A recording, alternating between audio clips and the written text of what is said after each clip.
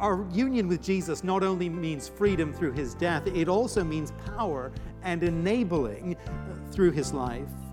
And so the call for the believer, Paul's call here, is for the believer to live in conformity with that life that is now within us. Since we live by the Spirit, let us keep in step with the Spirit. You're listening to Encounter the Truth with Jonathan Griffiths, and today we continue a message we began last time, seeing that the Christian life is a battle. It is a fight to continue to live in step with the Spirit, like you were just talking about, Jonathan. And sometimes we can get to the point where we wonder if we can ever really have victory in doing that. Maybe we see victory in certain areas of our life, but we begin to wonder maybe, can I actually ever get victory in my life in this area? Whether that might be an addiction, a certain struggle, some people might call them a besetting sin. Do we ever get to the point where we can really do this? Well, in our own strength, we can get absolutely nowhere, and our repeated failures, our regular failures, our personal discouragements in this are a reminder of how weak we are. But I love the call that Paul gives within our passage, and we'll look at this, to keep in step with the Spirit. And I think that's just beautiful because it teaches us and reminds us that if we are believers, if we are in Christ, the Holy Spirit of God is at work in our hearts and our lives. He is doing something. And it is not our calling to push the boulder up the hill, as it were, on our own in this struggle with sin. No, the Spirit is at work, and our call is to keep in step with what he is doing, to keep in touch with him as we read his word and as we pray and we moment by moment rely on his work in our hearts. He's doing the heavy lifting, and it is ours just to walk with the Lord as he's doing that. And that's a wonderful liberation. The power comes from him and not from ourselves, and that's where our hope lies. For the person who's struggling to believe that today and to continue to walk in step with the Spirit, is there a certain truth that you cling to, a Bible verse that you go to? Is there something that you might give the person who's in the midst of the struggle today? Well, the verse that comes just before the one I mentioned there is verse 24 of Galatians 5, and it's part of our focus today, but let me just share it with you. It says, "And those who belong to Christ Jesus have crucified the flesh with its passions and desires." Something happened on the hill of Calvary 2,000 years ago that meant my flesh, my sinful nature, was sentenced to death. It's been crucified. It's still struggling on, but the victory has been won at the cross. And we experience that victory. We live out that victory in the power of the Spirit. And a day is coming when we will experience fully that victory, when we are glorified and brought to be with our Savior, and sin will be no more. And we do look forward to that day. What a day that will be. Well, today we're in the book of Galatians. We're in chapter 5 as we continue a message, Living by the Spirit. Here is Jonathan. We all know that some battles aren't all that significant in the long run. Take, for example, that intense internal battle over whether to add a Boston cream donut to your Tim Hortons lunch combo order. That awkward moment at the checkout. The cashier can see the thought process going on in your head, the anxious look in the eye, the furtive glance over to the donut cabinet. She's seen it 1,000 times before. Shall I? Shan't I? Is this going to be a day for a treat or a day for self-control? It feels significant in the moment, but probably in the long run, it's not a big deal. We can look back in history and even identify some real wars that probably didn't matter all that much.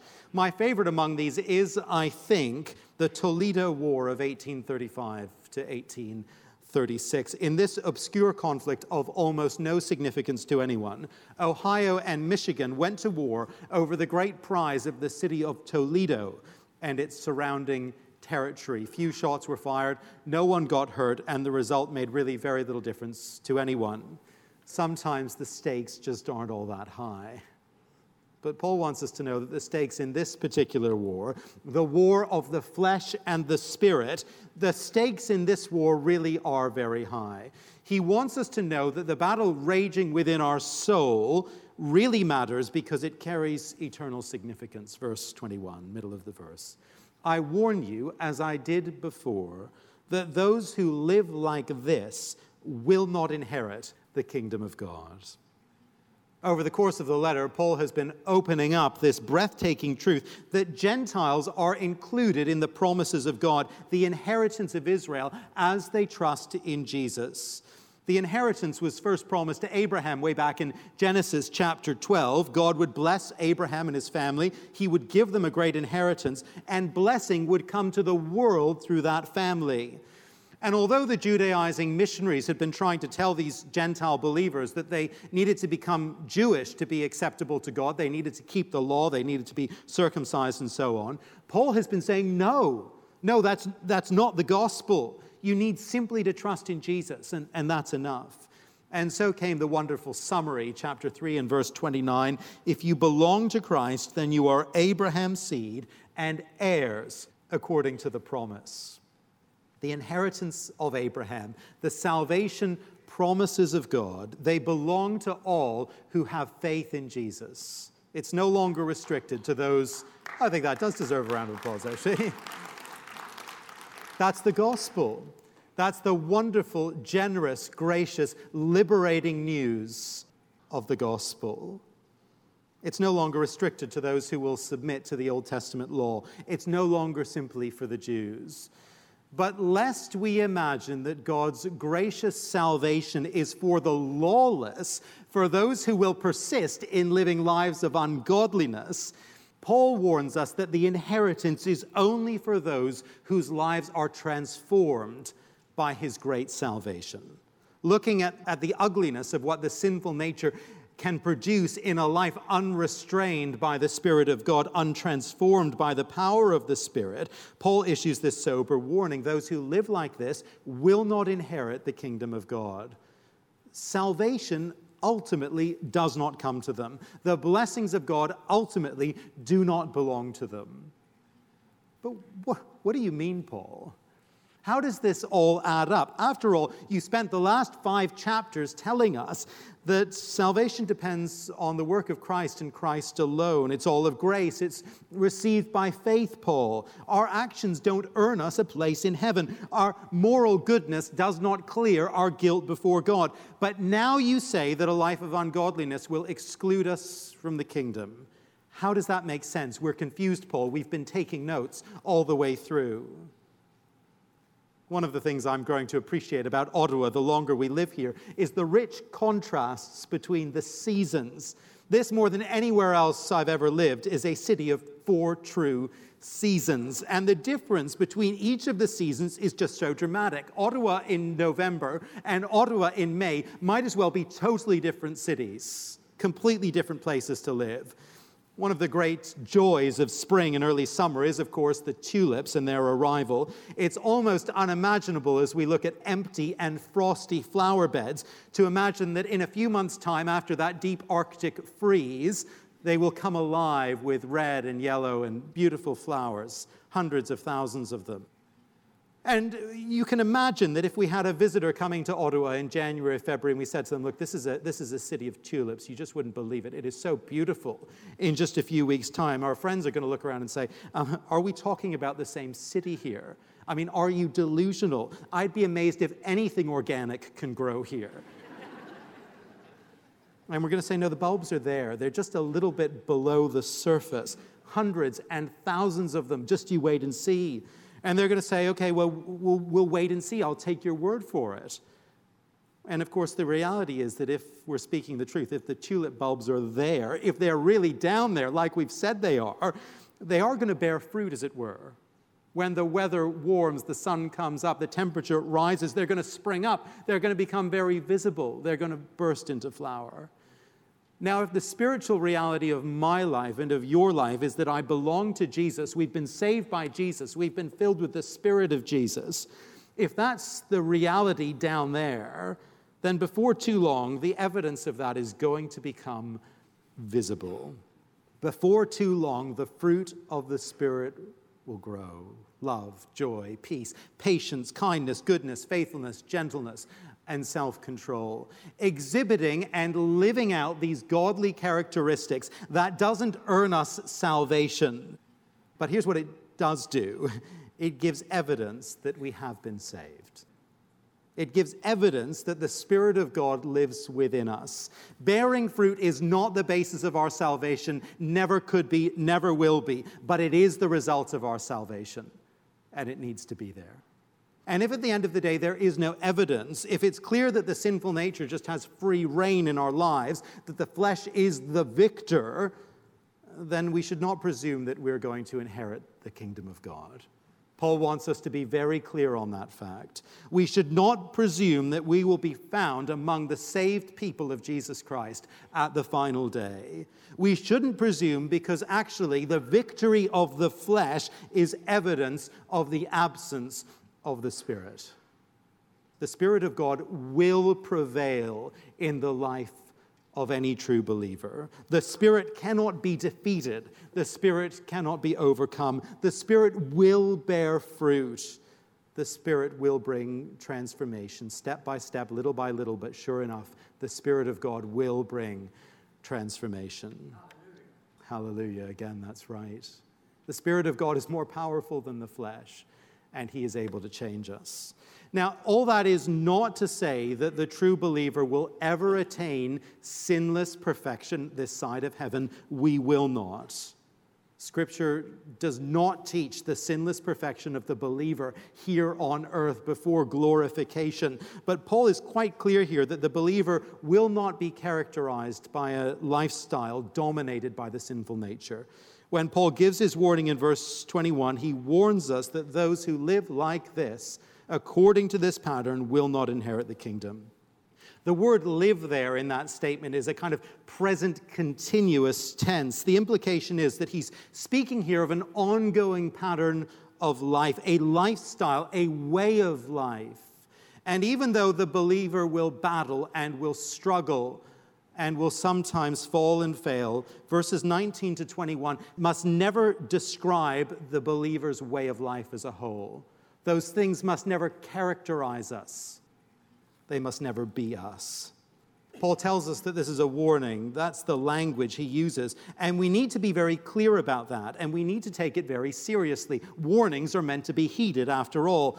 Failing to inherit the kingdom of God isn't simply about losing out on a good opportunity, missing a great chance in business or something like that, missing out on something good.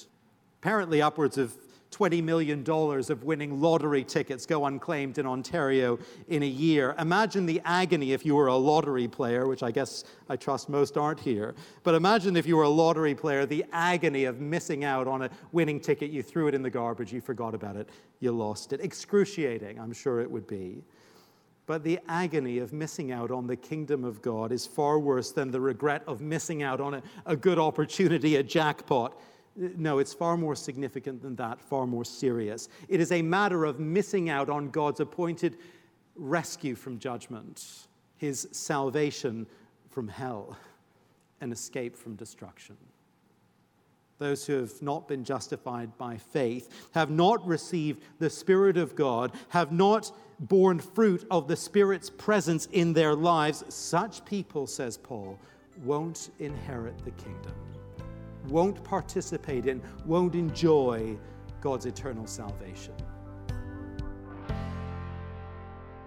You're listening to Encounter the Truth with Jonathan Griffiths, a message today called Living by the Spirit. It's part of a larger series called Jesus Plus Nothing, where we're looking at the book of Galatians. And today we've been looking at Galatians 5, 16 to 26. We're going to get back to this message in just a moment. But we're able to bring you Encounter the Truth because of your generosity. If you've been supporting this ministry, thank you for your gift. And as you give a gift this month, we want to say thank you by sending you a book called True Friendship. It's recommended by Jonathan and written by Vaughn Roberts, really taking a look at what biblical friendship is all about. We'd love to send you a copy as you give a gift to support this month. Give online at encounterthetruth.org or when you call us at 833-99-TRUTH. That's 833-998-7884. Or again, our website is encounterthetruth.org. Well, if you joined us a little bit late, we are in Galatians 5, so grab a Bible and join us there as we get back to the message. Once again, here is Jonathan. The battle is raging. The victor is visible. The stakes are high, and finally the call is clear. Verse 16. So I say, live by the Spirit, and you will not gratify the desires of the sinful nature. I understand that gas-powered cars really are now on the way out. Norway has announced that they'll be banned entirely by 2025. France will stop selling them by 2040. It's going to be all electric before too long. But of course, we're not quite there yet. What's more common just now is to have a kind of dual-powered car, a hybrid, with a gas engine and an electric motor at various times, depending on where we're driving or what the conditions are. One engine does more of the work than the other. That's how those things work. One of the key lessons that Paul is teaching us in this passage is that if we are Christian believers, we have two powerful forces at work within us, two engines, if you like. We've got the power of the sinful nature, the flesh, dragging us down, pulling us back. And we've got the power of the Holy Spirit, holding us up, driving us onwards. And here in verse 16, Paul is showing us that we have some ability to choose which of those two forces will motivate, will power, will direct us day by day. The Spirit will motivate and direct and empower us in one particular direction, and the sinful nature, will motivate and empower us, pull us back in another. But there is a decision to be made. There is an instruction to follow. And the instruction is this: live by the Spirit. More literally, Paul says, walk by the Spirit. We're talking about a way of life here, a daily walk. The Spirit will motivate and direct and empower us in the direction of godliness. If we walk in the way that the Spirit would prompt us, if we allow the Spirit to enable us, I think it's right to say that walking by the Spirit, living by the Spirit here in the passage, entails both an obedience and a dependency. Think first about the obedience side of it. If we've been believers for any time at all, we'll know full well the experience of the Spirit of God prompting us to obey God's word. We read in the Scriptures something that challenges us, challenges our behavior, challenges our thinking, challenges our plans for the future, our lifestyle. And the Holy Spirit prompts us to obey what we've read in God's word. We're in the midst, perhaps, of doing something that we actually know is wrong, thinking something ungodly, saying something unkind, and the Holy Spirit of God just pricks our conscience. Do you know that feeling? And prompts us to repent, prompts us to stop, prompts us to change. And in that moment, we have a choice to make, don't we? We can either choose to walk according to the Spirit, to live by the Spirit, to obey, to submit, or we have the choice, of course, to disobey, to go our own way, to go the way of the flesh in stubborn rebellion against God. We can choose either to walk by the Spirit or to walk our own way, to walk according to the flesh. Obedience is a key part of this, and so too is an attitude of dependency. The call here is to do our daily Christian walking, our daily following of Jesus in an attitude of dependency by the power and the enabling of the Holy Spirit. And not to do it, not to walk, not to live in our own resources and by our own power, which is so weak. Without the enabling of the Holy Spirit of God, we would be completely unable to overcome the drag and the draw of the sinful nature within us. It's too strong and we are too weak. But if in dependency on the enabling of the Holy Spirit of God within us, we walk according to the Spirit, there is a wonderful encouragement here. Verse 16 again, I wonder if you saw the encouragement. So I say, live by the Spirit, and you will not gratify the desires of the sinful nature. All this talk of battles within and the draw of the flesh, of the sinful nature and its power, it might make us feel pretty pessimistic about the Christian life. The Christian life is going to be a battle until the day we die. We're never going to kind of, get over that hill of ungodliness. It seems that the battle gets more intense all the time, and I just become increasingly aware of my failure and my sin. We could be pessimistic, but actually verse 16 tells us that this is not a hopeless battle.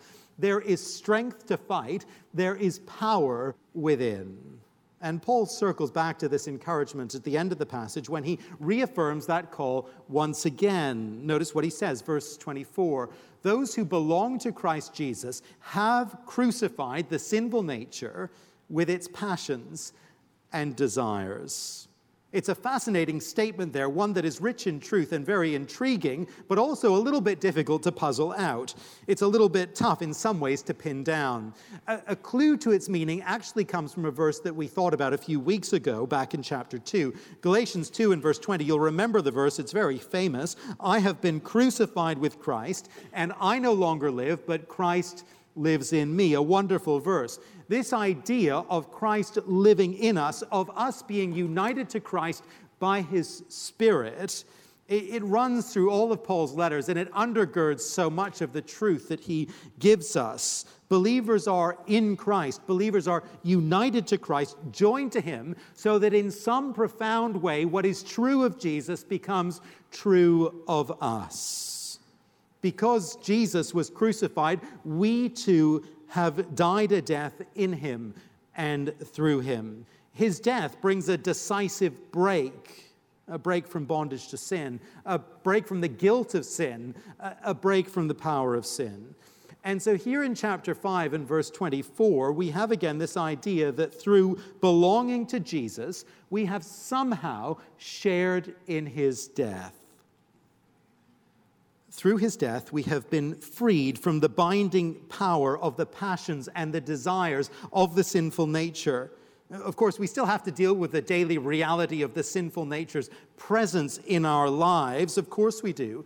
But at the same time, we have been set free from our bondage to that nature, from our helplessness in the face of it.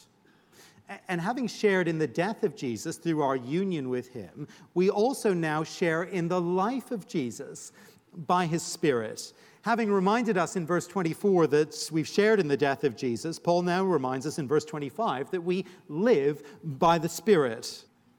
Our union with Jesus not only means freedom through his death, it also means power and enabling through his life. And so the call for the believer, Paul's call here, is for the believer to live in conformity with that life that is now within us. Since we live by the Spirit, let us keep in step with the Spirit. It's important to note here that Paul isn't just encouraging us to go on autopilot here, to kind of sit back and just allow the Spirit of God to do all the work. He isn't teaching us just to let go and let God, as some have described it. We could read of the power of the Spirit of God within us here in the passage and think that the Christian life is just kind of like driving one of those new self-driving cars. Just sit back, close your eyes, read a newspaper, watch a DVD, whatever, but relax, because it's all being done for you. I gather that one of the first of those new machines to enter public service crashed on its first day on the job this week in Las Vegas. And if you and I think that we can just sit back and let go and let God and do nothing in the Christian life, make no effort, have no participation, disengage and stop trying, I can tell you we're heading for a pretty good wreck ourselves. It's not going to work. No, the Spirit empowers us, but he empowers us as we play our part. The Spirit is prompting us and enabling us to walk in a certain way. And our job, our call, is to keep in step with the Spirit of God. To keep in step, walking as the Spirit would have us walk, and living as the Spirit would enable us to live. To obey his promptings, to rely upon his power.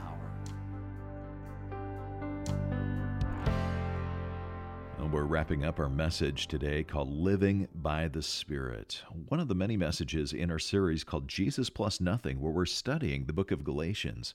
And if you've missed any of the broadcasts in this series, you can always come to the website and listen online. Just stop by encounterthetruth.org. And whether you listen online or on the radio, it's all made possible because of your generosity. Thank you for giving and supporting this ministry. And as you give a gift this month, we want to say thank you by sending you a book by Vaughn Roberts. It's one Jonathan highly recommends about friendship. It's called True Friendship, and it's our gift to you as you make a financial gift of any amount this month. You can give online at encounterthetruth.org or when you call us at 833-99-TRUTH. You can also drop a check in the mail. It's Encounter the Truth, 2176 Prince of Wales Drive, Ottawa, Ontario, K2E 0A1. And make sure you ask for True Friendship. Thanks for listening, and join us next time.